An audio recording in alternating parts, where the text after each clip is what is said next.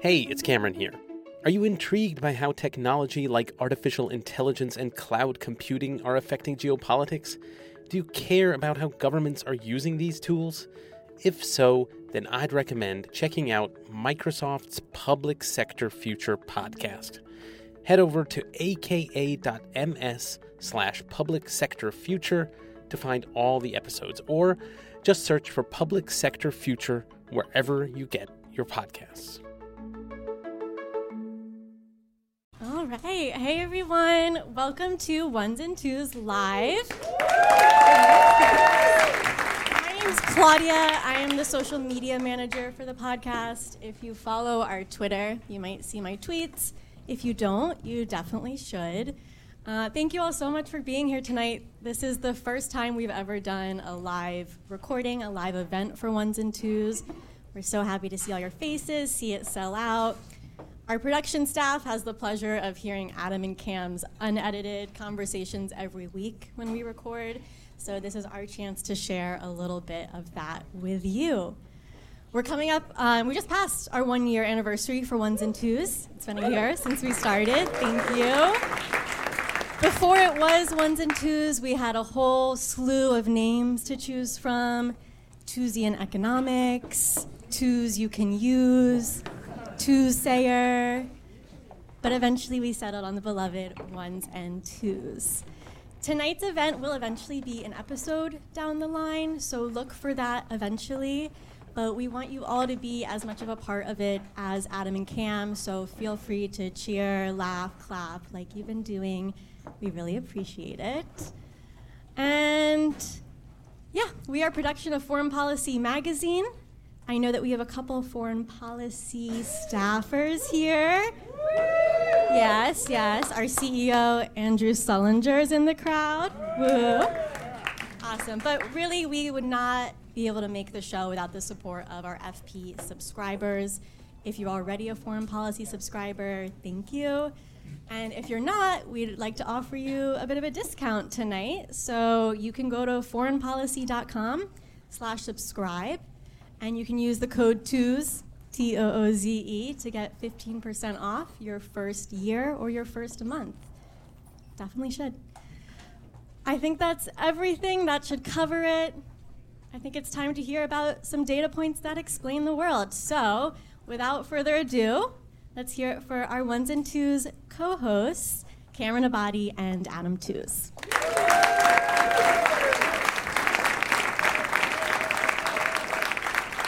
Hi, and welcome to Ones and Twos, FP's economics podcast. I'm Cameron Abadi. This is Adam Tooze.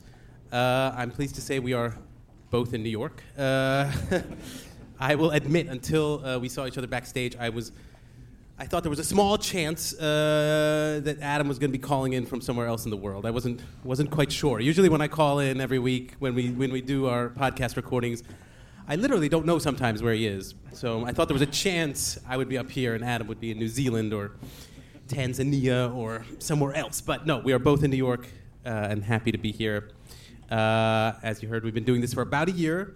I should say, actually, we've been releasing them for about a year. I don't know if you remember, Adam, we made a few practice podcasts. No one else has heard those, and there's a reason. They were not very good. Or I was not very good. Let's put it that way. I don't want to put this on Adam. It was a bit more meandering, not quite as focused. But we have our format now, and we're going to stick to it tonight. We're going to try to fit in 3 full segments. Plus, also hopefully have some time for a couple of listener questions or audience questions, as it is, and then ending with something I'm thinking of as a lightning round, basically a couple of rapid-fire questions for Adam, and we'll do that at the very end. So, we don't have our expert crew of editors with us to edit us down tonight, so we will try to keep it concise and see what we can do. So, the first data point for tonight is 2, and that is as in twos. I'm sorry, that's a very terrible joke, but in reality, yes, the first segment is about Adam himself. I get a lot of questions about the name of the podcast. I also get a lot of questions about Adam, so we thought we'd try to unpack you and treat you as one of the subjects we otherwise treat in our podcast, at least a little bit here. So, Adam, one thing I always have to tell people is that you're not an economist. You are a historian, in fact, an economic historian. So, yeah, tell us, when exactly did you set on economics as a focus for your work as a historian? I mean, were you considering specializing in other fields of history, or was it the other way around? Did economics lead you to history to begin with? I mean, for me, it goes back to early childhood, and I don't think anyone really starts out as an early child economist. But I think quite a lot of kids have a kind of early childhood passion for history, and I was one of those. I think the first book I ever asked for was a Ladybird history of William the Conqueror, 1066. That was the first book, to clarify, not a hop-on pop? No, it was the first book I actually wanted. Was I see. This, if you see these, they're from the 60s. They have absolutely fantastic illustrations. And, so that just grabbed me. And so I was like a kind of precocious little military history brat, basically. It was kind of ghoulish, awful, really, in retrospect. But I was totally obsessed with military history. And I think I only ended up in economics kind of almost as a way of civilizing that. Because I got really into very complicated war games, like these things with boards and complicated rules and probabilistic decision rules, and economics seemed like the civilized way out of that obsession. Like it seemed like a way of kind of taming that combination of formalism and history, and so I ended up studying, economics perforce, because in Britain you can't do both things at once. In the UK you can't do history and economics. I was forced to choose. I was particularly obsessed with macroeconomic models in my teens, and so that's kind of what selected me to do economics. And I've slid back into history then through alienation from economics in my early 20s, really. I mean, there's lots of different reasons one can become alienated from economics, but I did, and so ended up back in history. And that, so they've always gone hand in hand for me, but in the end, in terms of a professional home, history is far more congenial than economics would ever have been. And I kind of drifted a long way from economics in some of my historical writing. Never completely absent, but really quite a long way away from it. And it was really with Crashed, writing about the 2008 crisis, that it all came roaring back, because that really is a book organised around a set of ideas in economics, first and foremost. My first book, similarly, was a history of macroeconomics. And really, for me, the fascination of 2008 is that it breaks the macroeconomic paradigm, right? 2008 is the moment when we realise that this huge event in global economic history cannot really be grasped in terms of the Keynesian macroeconomic aggregates. It can't be grasped in terms of conventional current account deficits, the twin deficit model, so the fact that the US had both a government deficit and a trade deficit didn't explain. Many people thought it would explain, but it didn't explain what happened.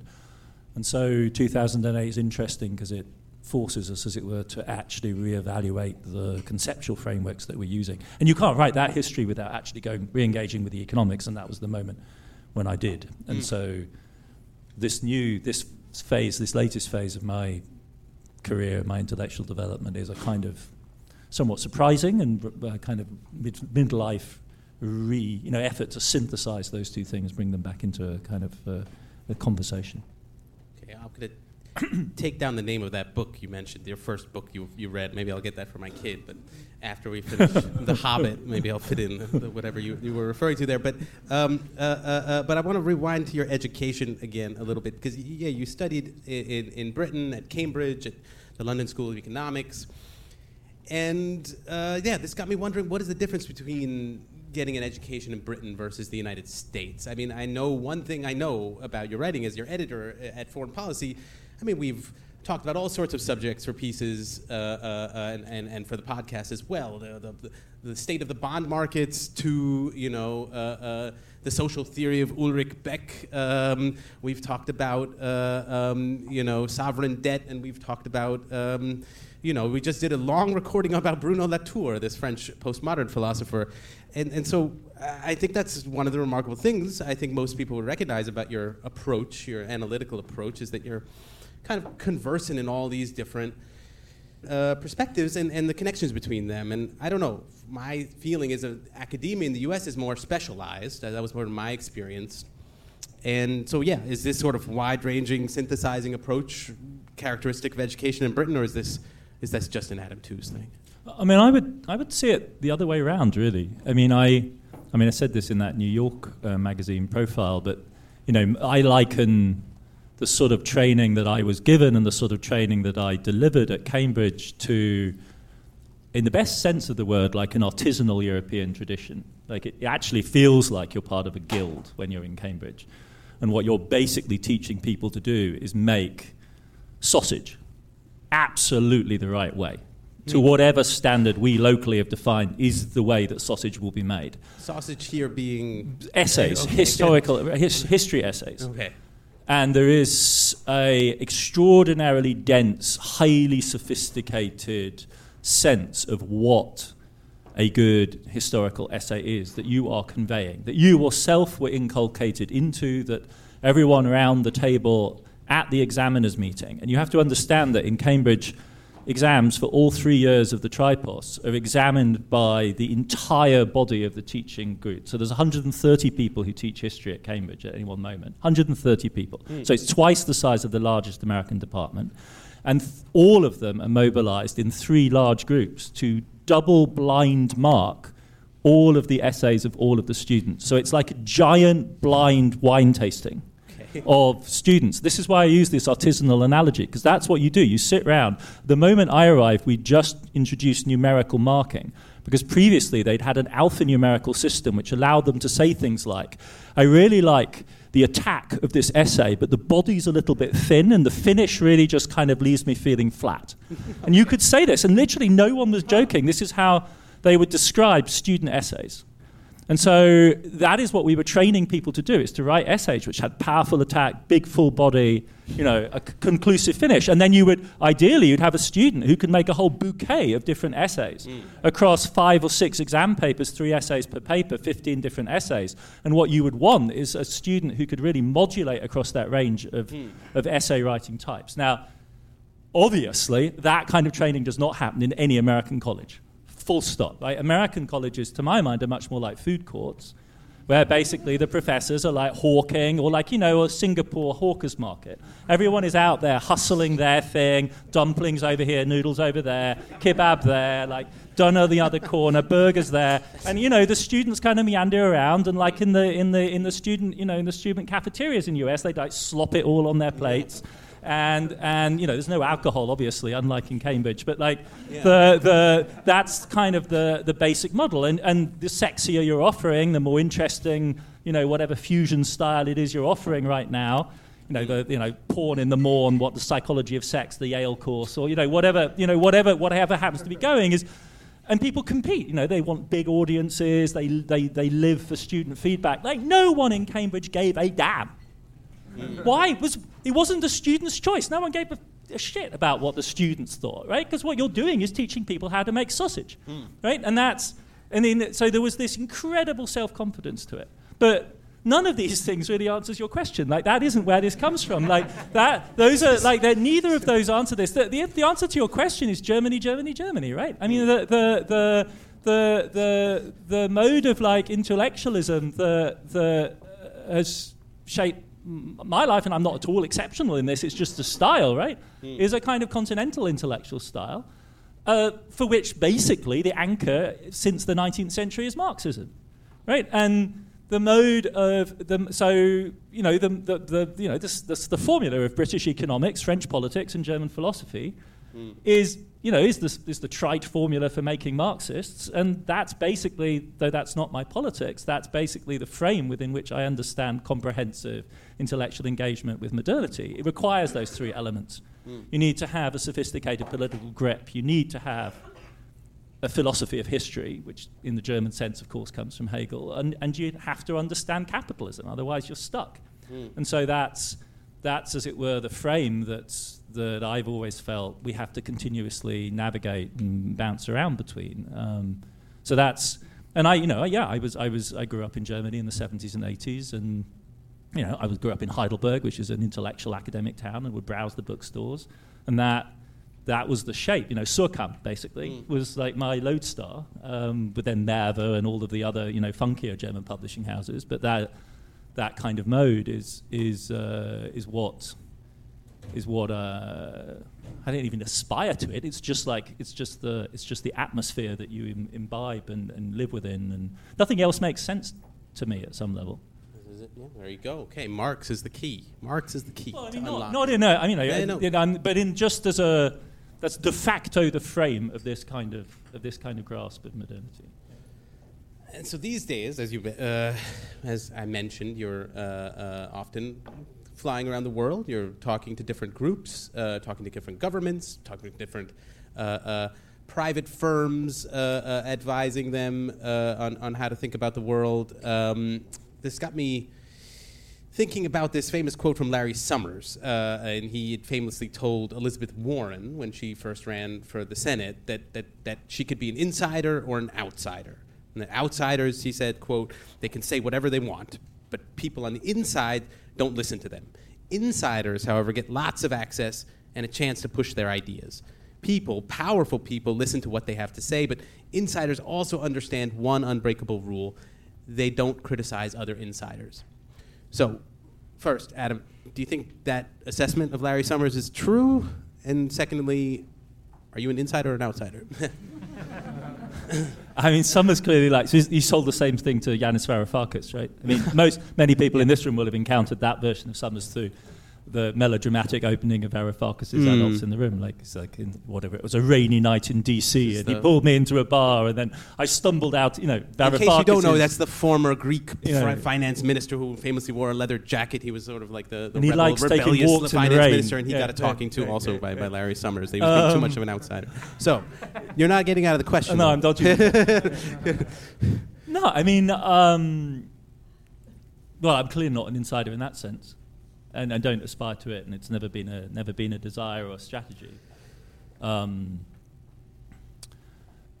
that's simple to answer at one level, but it's also not true, right? Because I do have access, and people do in fact listen to you, even if you do criticize. This is like if Summers is actually genuinely persuaded by that, it's tragic, because it's wrong.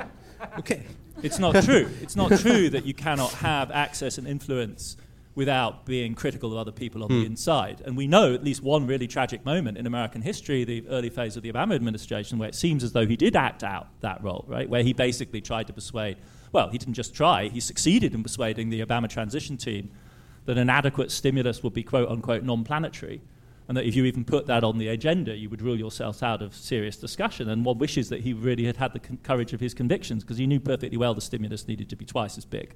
Christy Roman knew that it needed to be twice as big, and he was complicit in the process of whittling down Obama's options, so that he ended up with less. So here I am saying this about Summers live. So, violating the basic norm. And I know perfectly well it will have zero impact on whether I do or do not talk to Schumer's staff or anyone else that I might have, interplay with. It's not true. You are proof that it is. It's not true at that level, right? Or rather, it's a particularly unpolitical version of insiderdom, which I think is a curse, really, of a certain sort of American elite politics. So no, I don't believe that that's true. On the other hand, I'm also profoundly uncomfortable with the sort of preening presumption or kind of imagining of certain folks who think of themselves as perpetual outsiders, and somehow, and because that's absurd, right? I mean, if you teach at Cambridge, Yale, and Columbia, you're not on the outside of anything. You're absolutely in the pocket of the. These places are as rich as they are because they have absolutely privileged access to not just Wall Street, but to the most privileged elements of the private finance system. That's why Yale's endowment is as big as it is, right? They pioneered unconventional investment. We should do an episode about it. It's a very interesting story. And no one can replicate the performance of the Yale portfolio because you cannot get access to the super elite tranches of private equity, hedge fund type deals, which Yale can because Yale is a flagship and the funds love to have Yale as part of their package because it allows them to attract other money. So, and they paid my handsome salary for many years. And the same is true to a lesser than less successful extent of Columbia. So you are, whether you like it or not, structurally inside this system. Furthermore, in a way that I didn't even experience in England, the American elite education system reproduces itself in its depths of contacts and the degree of like inside closure with Washington, with publishing in New York and so on is so intense. I mean, it's to a European, to an English person, for somebody from Cambridge, it's quite staggering how tightly knit it is, right? So the kind of the positioning, the attempt to, as it were, position a radical politics from that kind of perch has always struck me. Certainly, is not something that I have any basis for claiming, or certainly on the basis of identity. Obviously, not as a white upper middle class male. Like that doesn't wash. So I kind of feel like you're some sort of outside insider or inside outsider, and in some senses this entire set of distinctions is quite unhelpful. Like, really, what is your politics? I don't talk to Tories, I don't talk to Republicans. There's a whole bunch of things I absolutely just full stop won't do. And so, no, seriously, like at the level of you never cross that line, right? It's like a picket line, you just do not go over. There is no basis for a conversation with any kind of public conversation that engages that kind of politics. So that is the more important dividing line, I think, than this inside-outside, category. Maybe it just comes down to your fashion. If you just got to get a leather jacket on, and like Varoufakis, you'll be definitely an outsider. That'll decide it. But I want to ask about this term that you've developed, the polycrisis. This is, I think, a term that you've developed yourself for describing our current situation. Basically, multiple overlapping, mutually reinforcing crises going on in the world, operating on different levels, from climate change to nuclear, now Armageddon, to sovereign debt crises and global recession. That these crises are all happening, and they're all connected, and they're all mutually reinforcing somehow. And the question I had in thinking about this was whether this is an empirical phenomenon that you're describing, or is this kind of a framework for thinking about the world? I mean, is this really what's going on, or is this a kind of way you want to encourage to look at the world, that basically everything, if you look at it a certain way, is unstable, everything is potentially a kind of crisis, and everything is connected in a certain way? That's often seems to me the way we're talking about issues, even before this particular polycrisis happened. So is that what you're after here? I mean, is this a kind of broader analytical kind of framework, how you see the world? So it is, but it's important for me to say that I didn't invent the term or even coin it. And that's kind of part of the method, because what I'm most interested in, and again, it's a sort of something I feel highly indebted to the Marxist tradition for, is that the categories that we use to analyze the contemporary reality. Contemporary reality is so complex and so self-reflexive and so continuously productive of categories for its own analysis and for its understanding of itself, that there's something hubristic in coming along and imagining that we can kind of impose a category on that world.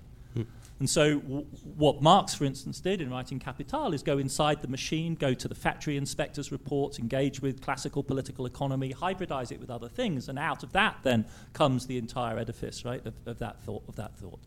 So this concept of polycrisis is much more humble than that. It's like, but it's kicking around, and it was Jean-Claude Juncker, of all people, the bibulous former Luxembourg Prime Minister, European Commission President, who started saying, Europe's situation in 14, 15, 16 is overwhelmingly difficult and dangerous, and there's this idea called polycrisis out there, and he got it from this sort of second-tier French theorist of complexity and environmentalism called Edgar Morin, who's really an interesting link between like the French resistance tradition and existentialism and post-war French philosophy, and Jean-Claude Juncker, and the current moment, and Larry Summers, who's now touting the same concept around. Okay.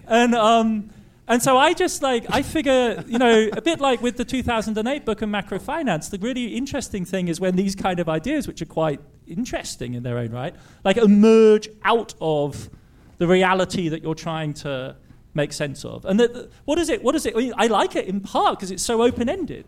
It does. One of the things I like, one of the things I'm skeptical of is like overly simplistic social theorizing, which knows in advance what the principal contradiction is going to be. Oh yeah, we're in late capitalism, duh, obviously. Or, oh yes, that's clearly an issue of imperialism, surprise, surprise. Or, so on and so forth, right? That seems to me rather uninteresting as a way of engaging with the world, because my overwhelming impression, and if you deal with serious people in the real world, their overwhelming impression is not that it's easy to understand what's going on. You speak to people in like running serious money in macro hedge funds, they've got no clue what's going on, right? And they struggle every day to make sense of it. They do not start with strong priors most of the time. It's dangerous to do that. So what's interesting for me about the polycrisis kind of model is that it is so open-ended. All it's really saying is, we're in a crisis, which means we're facing challenges which challenge our ability to cope and therefore our identity. That's what, to me, defines a crisis. Got that from Habermas years in the 70s. What makes this poly is that the source of the crisis is diverse, multiple and diverse. In other words, it's not one big thing, but this sort of hail of different shocks which are impacting on us. And why it's one thing, nevertheless, is that those interact with each other such that the sum is worse than, so that the total is worse than the sum of the parts. And that to me seems to describe our situation. I think my wager is, and it's no more than that, but my wager analytically is that this is new in its, and Summers agrees, right? And this is why he's picked it up. He says, like, in typical Larry Summers style, in my 40 years of taking an interest in these things, this seems to me the most incoherent. Like, I say, like, Larry, okay, I'll give you an extra 10 and tell you about the 1970s, which you may not remember. And even then, yes, by comparison with the last half century, I would argue ever we have not seen this kind of weird, heterogeneous, diverse range of impacts. This is also where I'm heavily indebted to somebody like Bruno Latour, in that he's insisting on the strangeness of the reality that we're in. And A, that, and B, it's accumulating, right? So if you take the climate crisis seriously, if you take the environmental crisis seriously, if you just look at the demographics of the world, there's no reason for imagining that our current condition is like any previous period in our species' experience, right? On the contrary, there's every reason to think that it is increasingly radical and unhinged and unlike any previous moment. We've never managed 8 billion people on the planet. We've never had nation states like modern China and modern India operating. And so that's what polycrisis is sort of gesturing towards. And it's the emergence of the concept, to go back to your first question, is to a degree symptomatic of the state we're in. Like when we need a catch-all kind of category like that, and even folks like Jean-Claude Juncker are becoming like tempted to use it, and Summers too, I'd say, yeah, kind of we're not just in a, it's not just a crisis in itself, it's a crisis for itself. We are in some senses actually immersed in a kind of collective nervous breakdown, like a collective shattering crash test of our categories. And that's, I do think that in some ways captures our reality right now. I did not expect you to say you were intellectually indebted to Jean-Claude Juncker, the sort of, there we go. It's like a found concept. Like it's, like the urinal. Like. Yeah. There we go. Okay, wait. I'm going to ask one more question, and then we'll move on to our next segment. The question I most often get about you is how is Adam Tooze so productive? In fact, in our editorial meetings in foreign policy, there are theories that go around that Adam Tooze, there may be clones of Adam Tooze, that maybe Adam is one of multiple Adam Toozes out there working on his various pieces. I'll just end with that. You tell us.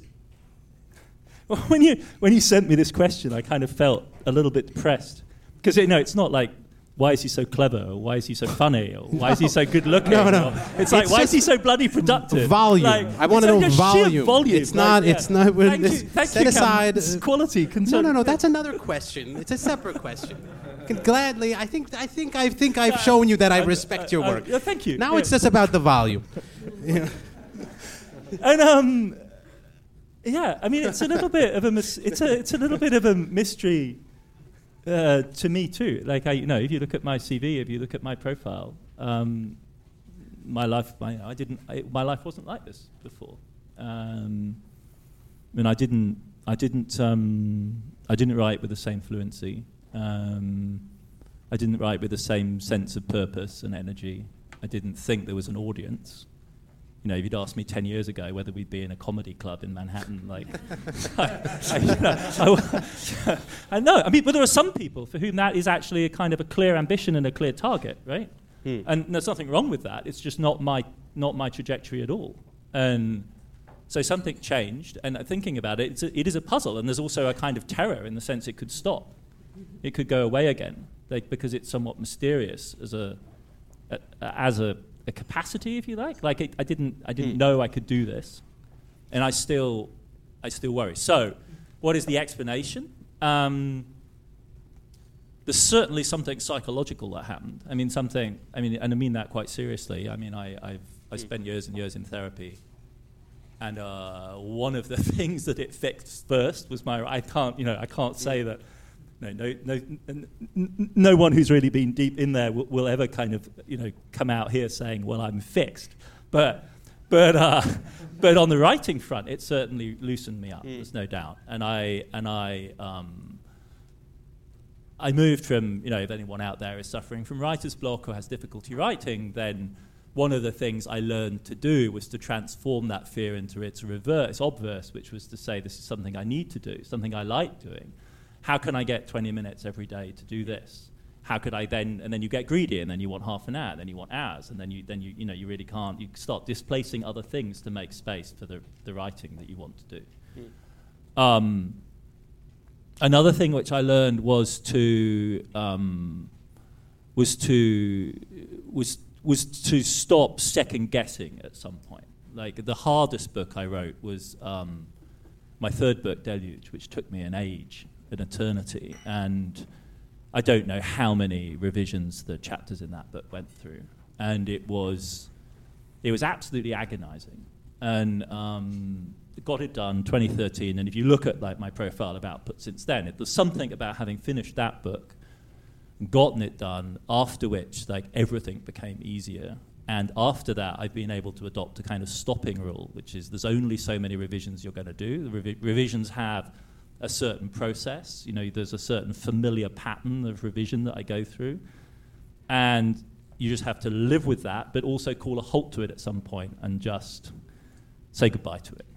And those two things, I think, like owning the process is something I actually wanted to do and enjoy and need to do now increasingly every day, and that would be my third point. So the first thing is, as it were, owning the process and acknowledging the fact that it's something that I want to do. The second thing is finding a point where you stop, and the third thing is really doing it every day. And those three things together make for a productive pattern that I didn't have before. And I think just at the sort of the technical level of like that's what enables me to write now and to publish. I mean, beyond that, it's everyone balances complicated life choices, and I'm an empty nester now. My daughter went off to boarding school and then to college, and it changes, as everyone knows. Like it entirely changes if you take all of the time that you're devoted, if you're a serious parent, if you're devoting that time to a child, which I did and loved every minute of it. Well, loved most of the minutes, and it was very rewarding. Cliche. But when she went off to boarding school, I was completely bereft, and I think part of the productivity came, out of that moment of like needing something to fill the space.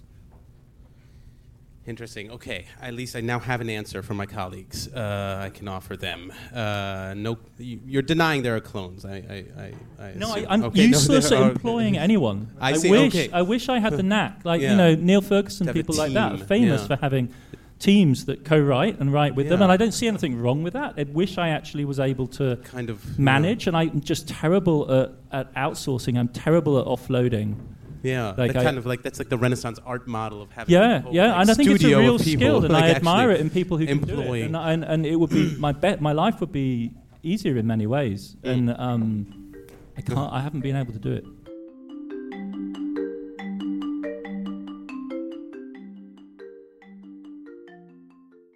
Hi, this show is sponsored by BetterHelp.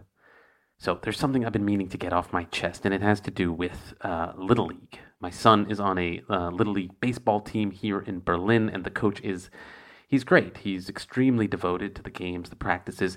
He also expects a lot of devotion from the parents, and I often end up feeling like I'm dropping the ball, not literally, but, figuratively in terms of getting my son to practice on time, making sure he's prepared for practices, etc. And I've been called out a few times. No, I've been more than a few times. Pretty regularly, I am called out by this coach in the form of text messages admonishing me. And I've been meaning to tell the coach that, life is busy and I can't always hold up my end of the bargain. And it would be helpful if he would not be so pushy about everything. But I do not say that yet. Instead, I carry it around in my chest, and this becomes a stressor. Maybe you all have stressors of your own kind that you're carrying around, big or small. What we all should know is that if we keep these stressors bottled up, it can start to affect us negatively in all sorts of ways. And that is where therapy comes in. Therapy can be a safe space to get things off your chest. You can figure out how to work through whatever it is that's weighing you down. And that's just skimming the surface of what therapy can do. And it isn't just for those who have experienced major trauma. It's for everyone, whether you have a baseball coach in your life you've been meaning to talk to, or another loved one. If you are thinking of starting therapy, give BetterHelp a try. It is entirely online. It is designed to be convenient, flexible, and suited to your schedule. Just fill out a brief questionnaire to get matched with a licensed therapist and switch therapists at any time for no additional charge. Visit betterhelp.com/ones2s today to get 10% off your first month. That's BetterHelp, HELP.com/ones2s. Get it off your chest with BetterHelp. Okay, we're gonna shift to the next data point. That data point is 20 million. That's $20 million. That is the total amount of money in the form of two separate $10 million donations that Peter Thiel has given to the campaigns of Ohio Senate candidate J.D. Vance and Arizona Senate candidate Blake Masters. That's after donating a couple $1 million to the campaign of Donald Trump in 2016. Yeah, we were thinking about how best to address the upcoming midterm elections that we're having here in the U.S., and we decided to take a closer look at Peter Thiel, the German-American billionaire who helped found PayPal and Palantir, the software company. He's more recently become a major donor to the Republican Party, and it's not only that he's investing in the party, he's also kind of representing the shift in the Republican Party's ideological stance towards national conservatism.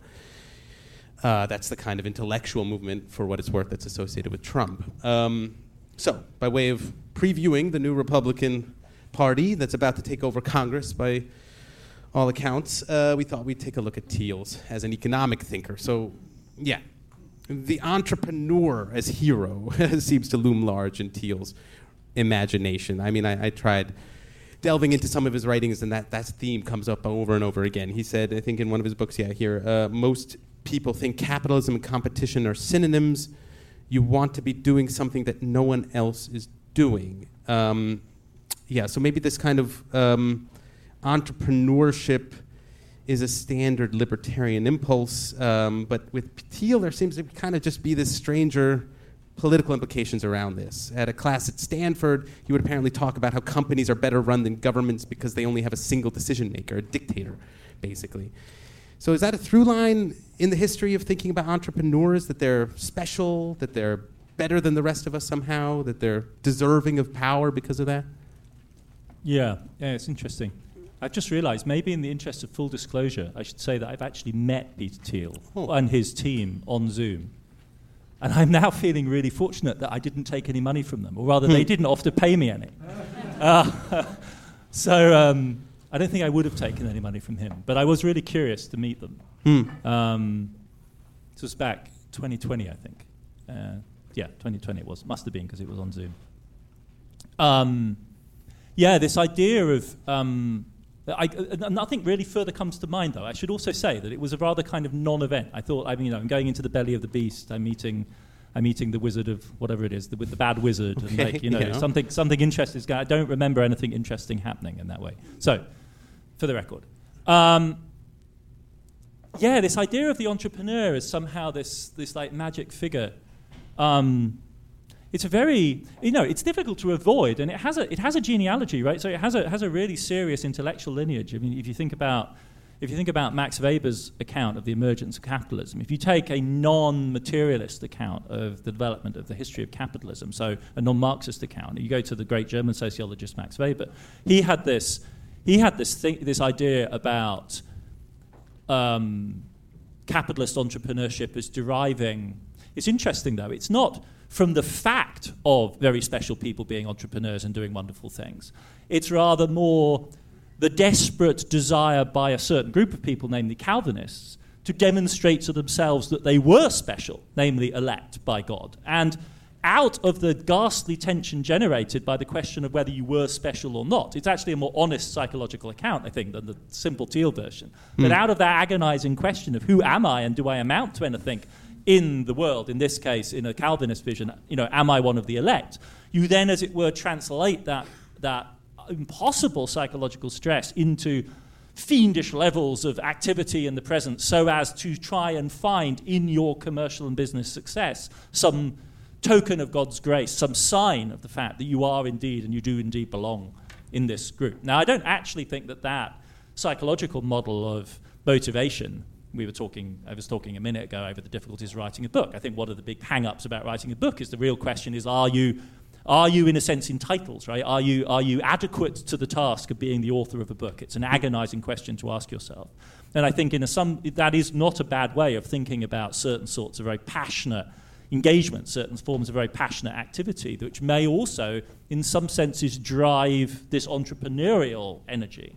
Schumpeter talked about it at all, and as well, and Thiel apparently, I think, draws on Schumpeter. It's sort of unacknowledged, but it's clearly sort of lurking around the edges of his thought. Again, Schumpeter is an early 20th century to mid 20th century Austrian economist who ended up emigrating, finished his career in a rather depressed way in Harvard in the 1940s. But created an account of the development of capitalism which was again self-consciously anti-Marxist in that it was a sort of celebratory account of the bourgeois entrepreneurial elite who drove innovation. But neither Weber nor Schumpeter derived any simple conclusions from that for questions of political leadership, right? Let alone a simplistic idea that because businesses are run by individuals, generally imagined as individual men, towering over their enterprises and driving them with the protean force of their personality or whatever, that something followed from that for the political sphere in a straightforward sense. In Weber, the idea of political charisma and the idea of the bourgeois capitalist spirit are not elided. They're not the same thing. They're quite distinct. And Schumpeter, too, did not imagine the bourgeois energy of the entrepreneur being translated into the power of the state. In fact, he was quite worried about that because it would then be subsumed by bureaucracy, and that was in fact happening even within big companies. And so this idea that somehow the entrepreneurial triumphs of the Californian Silicon Valley tech elite somehow constitutes a reasonable vision of political governance seems really retrograde. I mean, it seems really regressive as a way of thinking about modern history and power. Regressive also is the word that comes to mind when he talks about monopolies. He has a very strange idea of monopolies across his writing. He said, I mean, classically in capitalism, monopolies are a bad thing because capitalism is supposed to be about competition. But Thiel writes that capitalism shouldn't be about competition; it should be about the profit motive. That's really what drives capitalism, and monopolies are the only type of business where long-term profits are possible, according to him. So what do you think about kind of transposing the focus of capitalism from competition to profit, and what's gained and lost by thinking of monopolies as a good thing in this way? Well, this is a bit of Thiel's sort of public persona, which I, in a kind of perverse way, kind of appreciate. Because it cuts through the euphemisms, right? I mean, he has this bizarre theory that America's besetting sin right now is that people are too obsessed with competition, which seems like a very strange way of thinking about the reality of American capitalism in the early 21st century. And his mission is to, as it were, elucidate for everyone that it's actually about profit. whereas I think the more conventional reading is everyone understands that the talk about competition and private property and shareholding democracy is kind of for the birds, and that it's basically a nice ideological wrap on a system which is indeed, exactly as he says, driven by profit, because that's what the process of capital accumulation is fundamentally driven by. And as somebody who thinks, who relishes plain speaking and thinks that liberalism too would be better for a little less hypocrisy, I actually find it quite, refreshing that he's willing to say this. If you talk to Warren Buffett's theory of investment is to find firms which have what he calls moats, which is another way of describing what Thiel is talking about when he describes as monopolies. What I find least satisfactory about Thiel is that then he somehow retreats from his own radicalism. When it's this feral assertion of the logic, it's sort of disgraceful, but at least it's honest, right? But what happens in him is that he slides back into a much more conventional argument that this is actually good for the world. Right? And so then he ends up in the position of like Bork and the conservative antitrust people of the 1970s and 80s, which have laid waste to effective American antitrust jurisprudence by arguing essentially a Thielian kind of case that actually big companies that dominate their markets are not terrible for consumers and not terrible for workers and may actually be in the best interest of the whole, right? Which, at the limit, in certain particular cases, you can make a case for perhaps only, however, under the auspices of dramatically effective regulation, but instead has become the common sense of American jurisprudence on antitrust, which has essentially gutted America's antitrust system and left America now with a highly monopolized, highly oligopolistic corporate sector in many areas. So the question really is like Peter, what are you actually... You're just actually sort of... It's not even... You're saying the emperor has no clothes, and literally everyone there knows. No, it's not like you're bursting anyone's bubble here. Like, yeah, we all know. Nice to hear you say it, but like seriously, everyone knows. And so that's kind of where it sits. And it, of course, I mean, it completely fails to answer the question of how we construct even a halfway legitimate social order and political system on the basis of this stark and frankly rather unpalatable reality, which is a question he sort of wants to dodge, right? Because he'd rather talk about seasteading. Yeah. But the serious argument begins where we stare this problem in the face and say, yeah, that's exactly what this is about, and it generates gigantic wealth and productivity from which a small minority enormously benefit, and which drags a large slice of the population along with it, but not in an efficient or effective way. And so then the question is, how do we organize democratic political systems, the rule of law around this? And he just sort of steps away from that question fundamentally. But that is the problem that the rest of us are wrestling with, including, to my mind, serious-minded conservatives. And serious-minded conservatives have been wrestling with this problem since the 19th century. I think we're running a little long, which is typical of us. But I'm going to ask another question about Thiel, and then we'll switch to our final data point, and then go to some listener questions. But yeah, I mean, how should we envision the Republican Party? I mean, if it were to become fully captured by this worldview you're describing of Thiel's, I mean, what sort of party would it be? I mean, what would you compare it with elsewhere in the world? Are there other sort of, if the Republicans were to change in this way and become more Thiel-like, how would you categorize it? Well, I mean, I'm not personally one. I don't really embrace the sort of category game very, very, very avidly. I'm not one for. We haven't done an episode. Well, we sort of did an episode about fascism.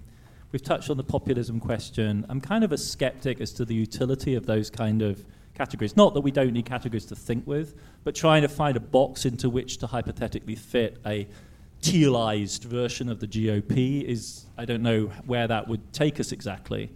I mean, my read of the GOP is that they're a political formation in a really deep crisis. And I don't mean that in the sense of, just speaking as a progressive or a leftist, but more generally, it's clear they have a deep ideological problem, right? Because they're profoundly torn between more conventional understanding of a pro-business party, which is about securing systemically the foundations for the prosperity of big business, not just the sort of feral hedge fund, occasional superstar investor in California, but the large corporations that still are at the core of the American economy. That's one vision of what conservatism could be about.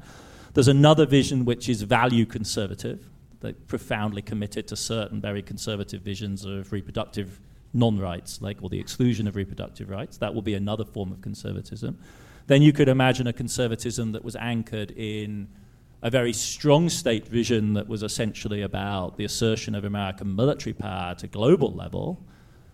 And then there's something else, which is sort of predominant at the current moment, seemingly, which is this rather more catastrophic vision of the world, which sees the world as, being driven to hell in a handbasket by various types of liberal politics. And so either you embrace this in an almost nihilist kind of way, or you think you're embarked on a crusade to save America from that.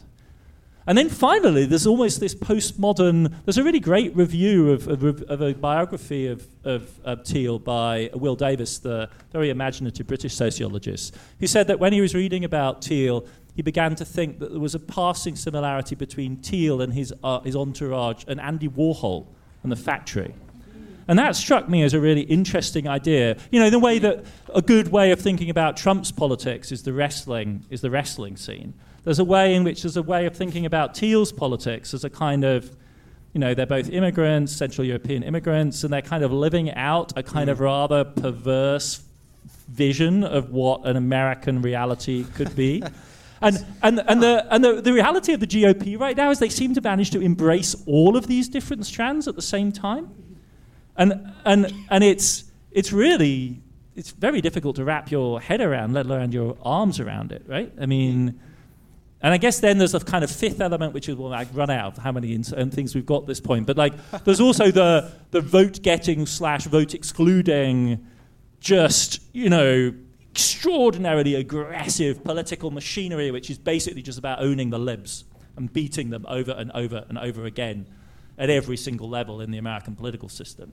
And so all of these elements, I think, are at play. And to my mind, America is a particularly radical theater for the crisis, the explosion of conservatism worldwide, right? I mean, the polycrisis is really straining one of the great political traditions of the 19th and 20th century. It's conservatism is under massive pressure. And there's ways out of this, one could imagine, right? You could found a viable politics of the ecology, for instance, out of a value conservatism. Maloney has started moving in this kind of direction. But right now, I don't see that coherence, and I don't think that Thiel contributes in a useful way to the reconsolidation of the GOP as a governing force. Beyond this aesthetic level of just representing a kind of Americana as Andy Warhol-esque kind of immigrant. Yeah, interesting. No, never thought about it that way. Okay, we're going to shift to our final data point, that is 8. That is the length in terms of the number of blocks of Wall Street here in New York, here in downtown Manhattan.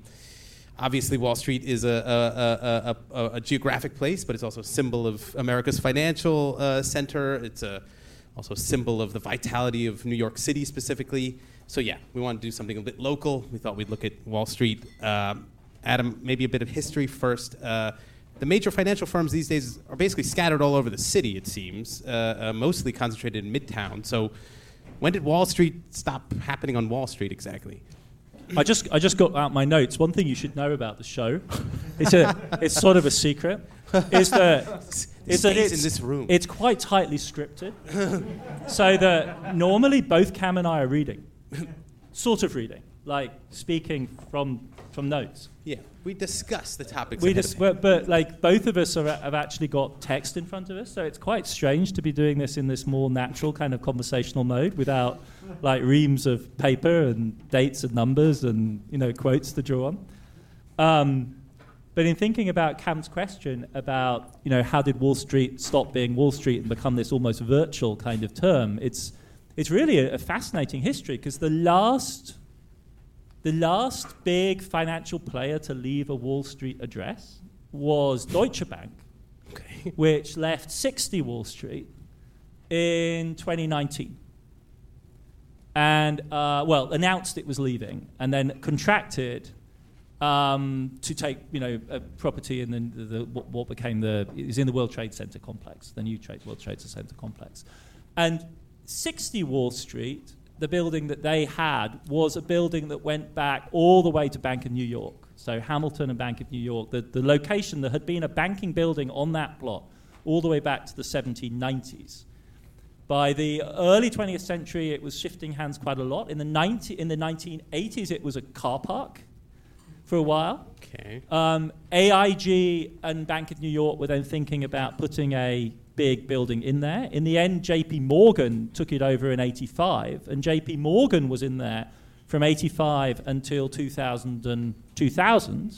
So this 60 Wall Street was the address for JP Morgan. JP Morgan then decided, merged with Chase and moved to Midtown, and Deutsche Bank bought the property from JP Morgan in 2000, just ahead of the 9/11 attack, which destroyed Deutsche Bank's other offices downtown. So that's how Deutsche Bank accelerated into it. But that one building seemed to me rather an interesting way of thinking about the succession. So there was an old Wall Street that went all the way back to the Alexander Hamilton 1790s kind of vision of America. What is it now? Do you know? No, it's empty, and it's owned by a Singaporean firm, and they're cruising around trying to find tenants. Okay, but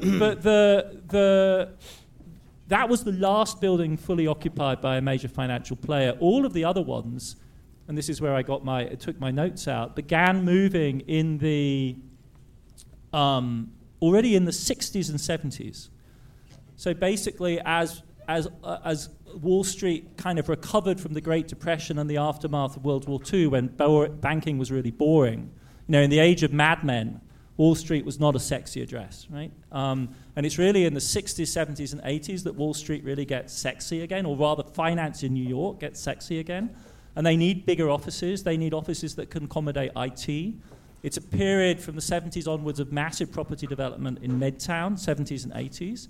And basically, the financial firms of Wall Street, one by one, all of them, Lehman, Bear Stearns, all move away from Wall Street's locations to Midtown, or sort of between the 30s and the 50s. Okay. So that by the 2000s, you're left with Deutsche Bank, Goldman Sachs, and Merrill Lynch are the last ones actually there. Everyone else has relocated, so that, and then fundamentally the New York Stock Exchange as a physical object also loses its anchoring relevance and becomes basically a tourist destination.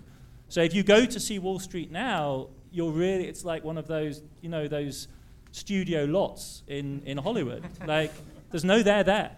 There's literally nothing left of the old structure that literally went back to the slave market of Manhattan that was on that site in the early 1700s. Should we stop saying Wall Street? I mean, it sounds like Wall Street is now just a term that has there's no substance left to Wall Street itself. Yeah. We should just say there's no physical place. Yeah. Much less than in the City of London, which has remained much more tightly compressed. How about New York as a whole? Is New York still the world's capital of finance? Should we think of New York this way? I mean, what does New York offer in terms of financial services that its competitors don't? I think the short answer to that is any conceivable ranking, and you can metricate this in lots of different ways, but all of the rankings of global financial centres put New York top. Now, 10 years ago, London was really running New York very close, but in the last 10 years, New York has emerged as absolutely dominant. And I think there are three things that really matter to this. One is the logic of agglomeration effects. We've talked about this a couple of times on the show. It's a sort of Paul Krugman-y type story, or goes all the way back to Alfred Marshall. You need to be there because everyone else in the business is there too. And so the skill sets, the talent, the labor pool, because labor is highly mobile in this business, entire teams move between banks and trading houses. You need to be in New York because everyone else is in New York, and if you want a deep talent pool, you need to be there. The second reason is the one that Katharina Pistol, my colleague at Columbia, made us aware of in her book on the Code of Capital, which is that there are two legal jurisdictions under which you can do serious money business. And one is English law, not UK, because English law is, English is separate from Scottish, but English law. And the other one is the law of the state of New York. And those are the two major legal codes under which all of the large-scale, industrially managed financial engineering goes on. And it's packaged, prepackaged. You have legal teams here who can provide you with it. The court system is set up to arbitrate any disputes that arise. And that's another really fundamental reason for having a foothold in New York and or London. And the third reason is that if you're in New York, you're located in New York and you have a banking license in New York, you are part of the dollar system. And you are under the umbrella, therefore, of the lender of last resort liquidity provision that the Federal Reserve does. Now, the Federal Reserve headquarters, the board, is in Washington, D.C. That was one of the shocking compromises of 1913 when the American Central Bank was set up, was that it was not in New York, not in Wall Street, not under the shadow of J.P. Morgan, but politicized in the nation's capital in D.C. But everyone knows in high finance that when the going gets rough, the entire board and its teams decamp to New York, take up literally office space in the New York Fed, and that's where all the action is. That's where the swap lines get done, that's where the QE gets done, that's where the bank rescues are worked out, that's where the pizza's delivered late into the night, that's where the legal warrants have to be passed around when you're actually trying to manage the meltdown. And so you want to be in New York. Because if you're there at that in that center, you are under the umbrella. I'll ask one more question here, and then hopefully we still have time for some listener questions. I just wanted to ask, what does the era of now working from home mean for the sector of financial services, and what does it mean for the city of New York? I mean, if people don't return to the offices of these financial firms, what's going to happen to the commercial real estate market, for example? What happens to the future of New York in general? I think it's a real question, and it's haunting people, in the New York real estate market, and the people like Blackstone that manage the really big commercial real estate trusts, the REITs, because they bundle large slices of business infrastructure in traded products, which are going to come under pressure as a result of these pressures that you're mentioning. There are struggles going on in almost all of the major banks and consultancies and other financial firms that cluster around, this thing we call Wall Street, about whether or not people are going to be asked to return to work, because it's quite clear that, in fact, the vast majority of their work can be done offline. 10 years ago, when we were in the heat of the excitement around high-frequency trading, and Michael Lewis's book had just come out, one of the answers you would have given as to why people need to stay in New York is that for the super high-frequency trading, you actually need a hardwired, proximate connection to the big servers in the big exchanges, and the closer you are physically to the server, the faster your order goes in. And we're measuring this now in milliseconds. Yeah, milliseconds. So a slow one will get an order in at 10 milliseconds, and a really close connection will get you in at 5. But, and this is the sort of furtherly disruptive thing, it's now clear that microwave radio is faster than a hardwired connection. So what microwave radio? What you actually want is a dish on the building, right? And then the microwave is going at 99% of the speed of light. So it's really very, very fast indeed. And the people who made big investments in super high quality fiber optic connections are those are all stranded assets now, because this technology is faster. And the next move beyond that apparently is laser. And so then all you really need is a line of sight. Laser. You need a series of direct lines of sight that couple these things together. And that would allow dislocation. So all of the data centers for the New York Stock Exchange, for NASDAQ, none of them are in Manhattan. They're all in New Jersey. Okay. And that is where the big hubs are. And then there are more hubs in the Midwest, and those are connected by microwave radio relay. And those are the connections that really, really matter and dominate this. But if you look at New York, to just conclude on an upbeat note. Okay, because I was going to say, it sounds like you're saying New York is screwed. No. The thing about this city is that people still, nevertheless, will come to work because it's an attractive and pleasant place, or an interesting place at least, to go to work. and interesting is one way. No, because it's really telling in the data. I've been on the subway in a while. So if you look at the global data, because we're in America, right? People have gone back less than they have in Europe and Asia. But amongst American big cities, New York is the city which has seen the biggest return to work. So if you compare New York to its major commercial financial rivals, which are LA, Houston for oil, and Chicago, the return rate in New York is considerably higher. And that's true also for many of the smaller rivals. So there is just stuff to do here, right? Which means that at least 3 or 4 days of the week, it's not unattractive to go into the office. And I think that kind of hybrid model, but the effect of this is definitely shrinking. So when Deutsche Bank quit its Wall Street 60 Wall Street office and moved into its new place, it downsized by 30 to 40%. So less office space is absolutely necessary. We'll conclude our data point section here, but I wonder, do we have a microphone to go around if there are any questions from the audience? Cam, we did really well. I mean, we started at 10 past. We did 3 segments in just over an hour. That's pretty good for us. That's way better than we do. That's pretty good for us. That is. Yeah. We've got a question at the front here, on the one at the back there. Yeah. Why don't we start right here? Do you have a? There we go. Perfect. Hi.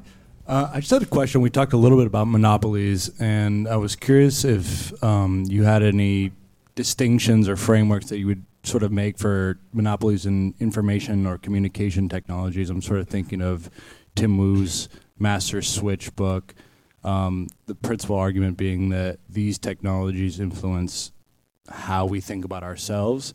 And I'm curious if in this new era, in this polycrisis, how monopolies in that particular industry, I'm thinking of Google and Facebook particularly, factor into this notion of a polycrisis.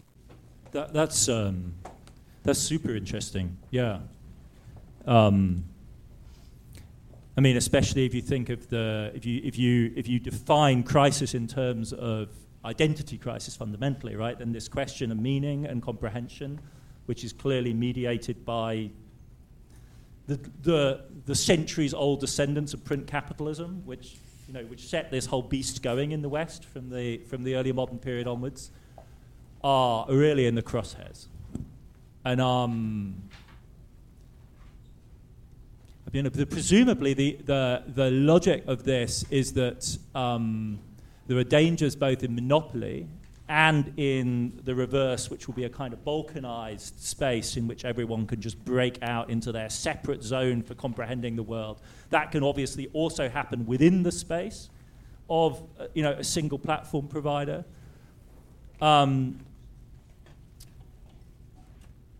Yeah.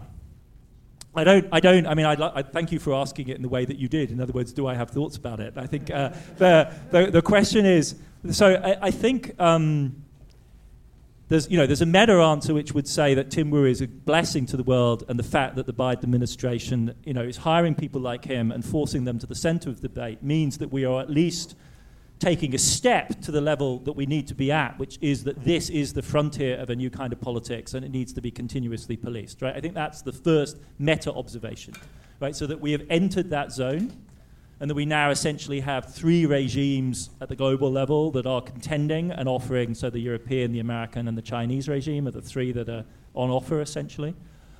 That marks a kind of transition in our history.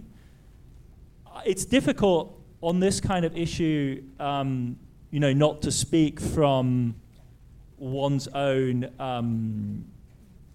I grew up in public broadcasting systems in Europe, and it's very difficult, I think, for somebody who has grown up in a system like that, and I know this is not a perception shared by many American friends and colleagues, but it's difficult for me not to think of public broadcasting, in other words, highly regulated, explicitly politicized mechanisms for patrolling this sort of space as an essential anchor.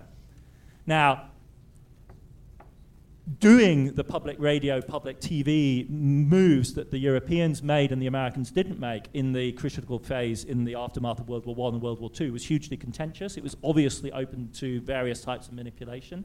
It is in no way a magic bullet type answer for this is how things are going to go well, for very obvious reasons.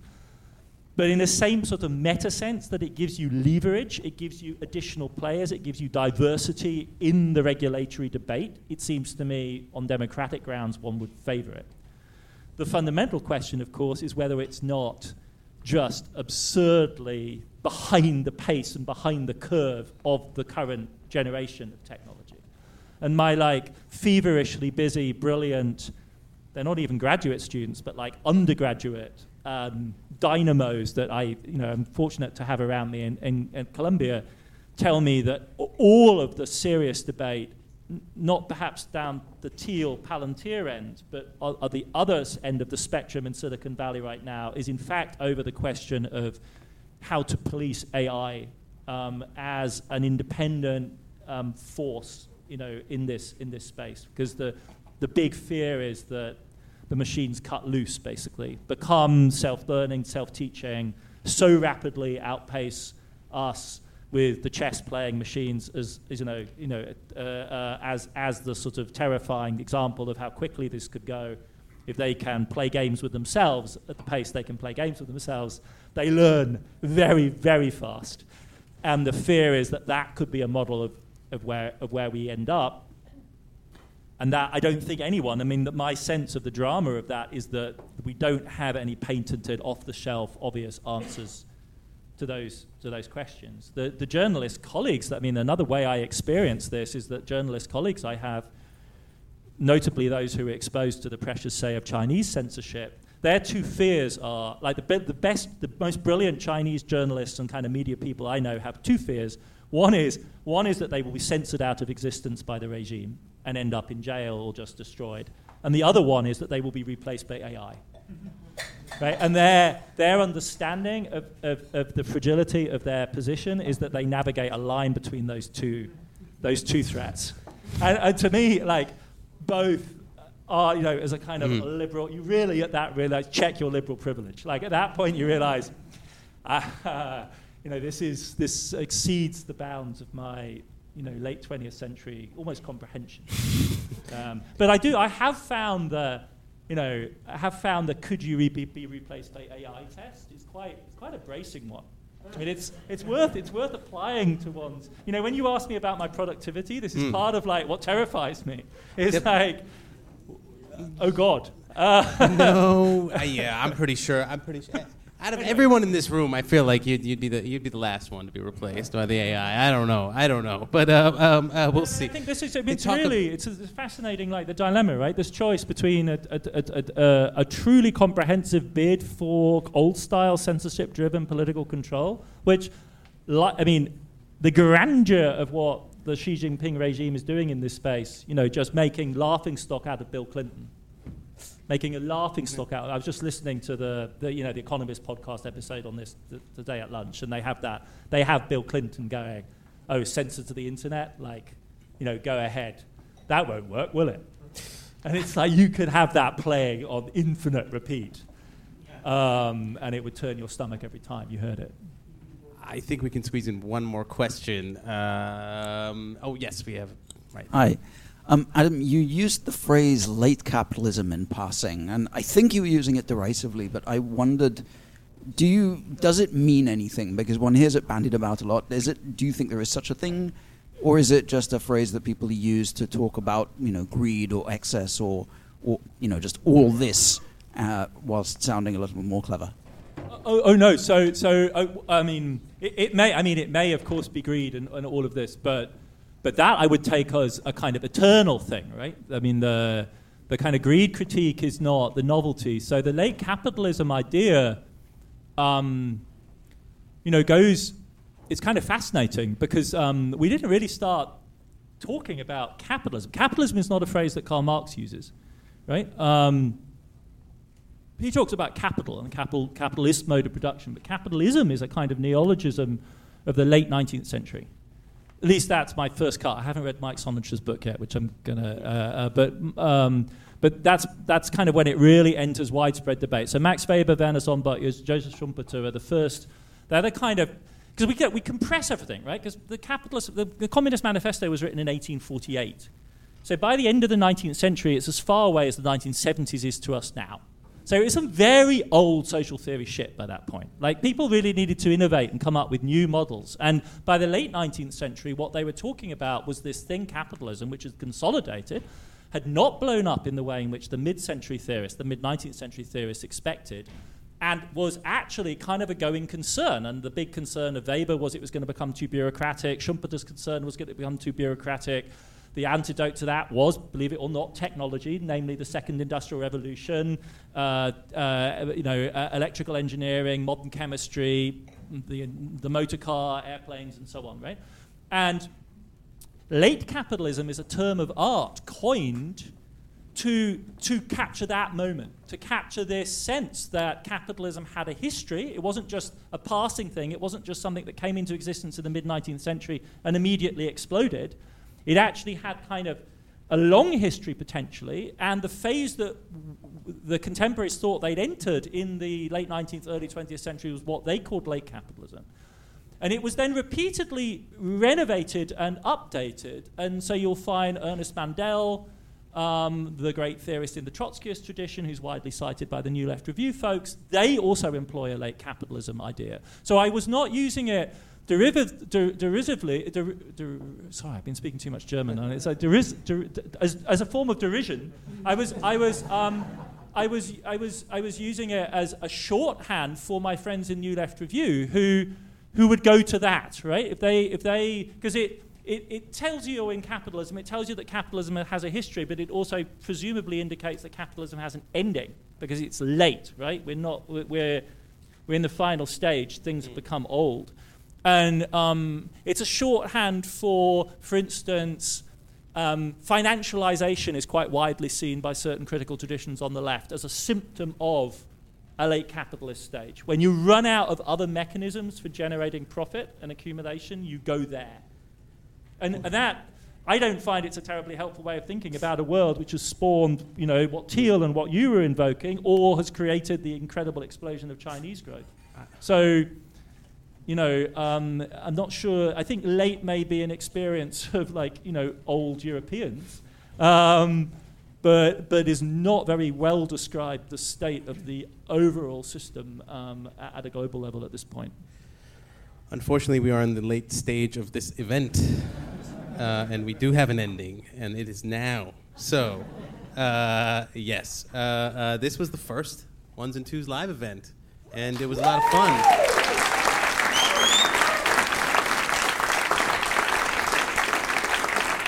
I hope it's not the last, but thank you all for coming. Thank you to Adam. Thank you to the FP crew that is here for helping organize this. And, yeah, see you next time, I suppose. And, yeah, let's have a drink.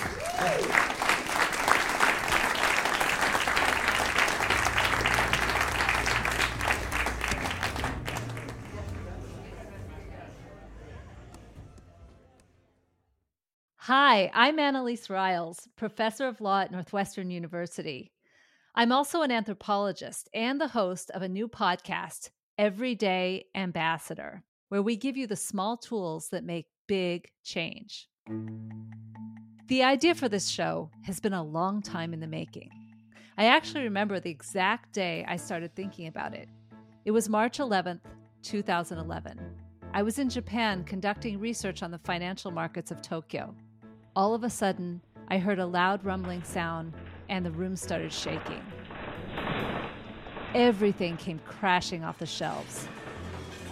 I looked out the window and I could see the skyscrapers swaying so much that they looked like they would touch. And then the sirens started going off. A tsunami was on the way. These were the harbingers of one of Japan's worst ever disasters, the meltdown of the Fukushima nuclear power plant. The Japanese government now says 2 reactors are in partial meltdown and 4 more are at risk. The meltdown completely turned Japan on its head. I saw hundreds of stunned office workers covered in dust, walking down empty train tracks to get from the city to their homes in the suburbs. Electricity was out, internet, cell phones. Supplies flew off the shelves of stores. Geiger counters became an in-demand item, which is never a good thing. Living through a crisis of this magnitude was an inflection point for me.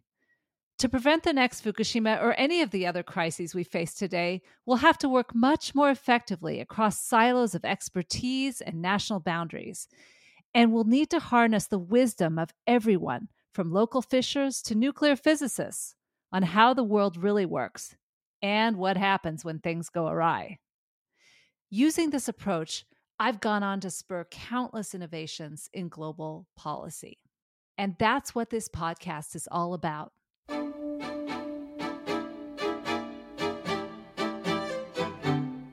Everyday Ambassador peels back the curtains of high-stakes leadership and gives everyone backstage access to the most powerful methods of diplomacy.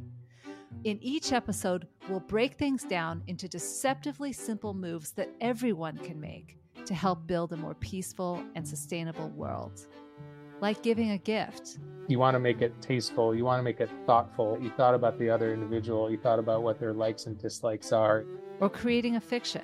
Taking on a fictional scenario and a role outside of the one that you occupy in your day-to-day life allows you to think through what you would like to have done differently. Or just taking the time to have fun. Trying to see this as more so building long-term relationships that are going to be helpful down the line when negotiations are a bit harder, as all negotiations are. Each week, you'll hear surprising stories which reveal the moves you can make to change the status quo, to find ways to connect and move things forward.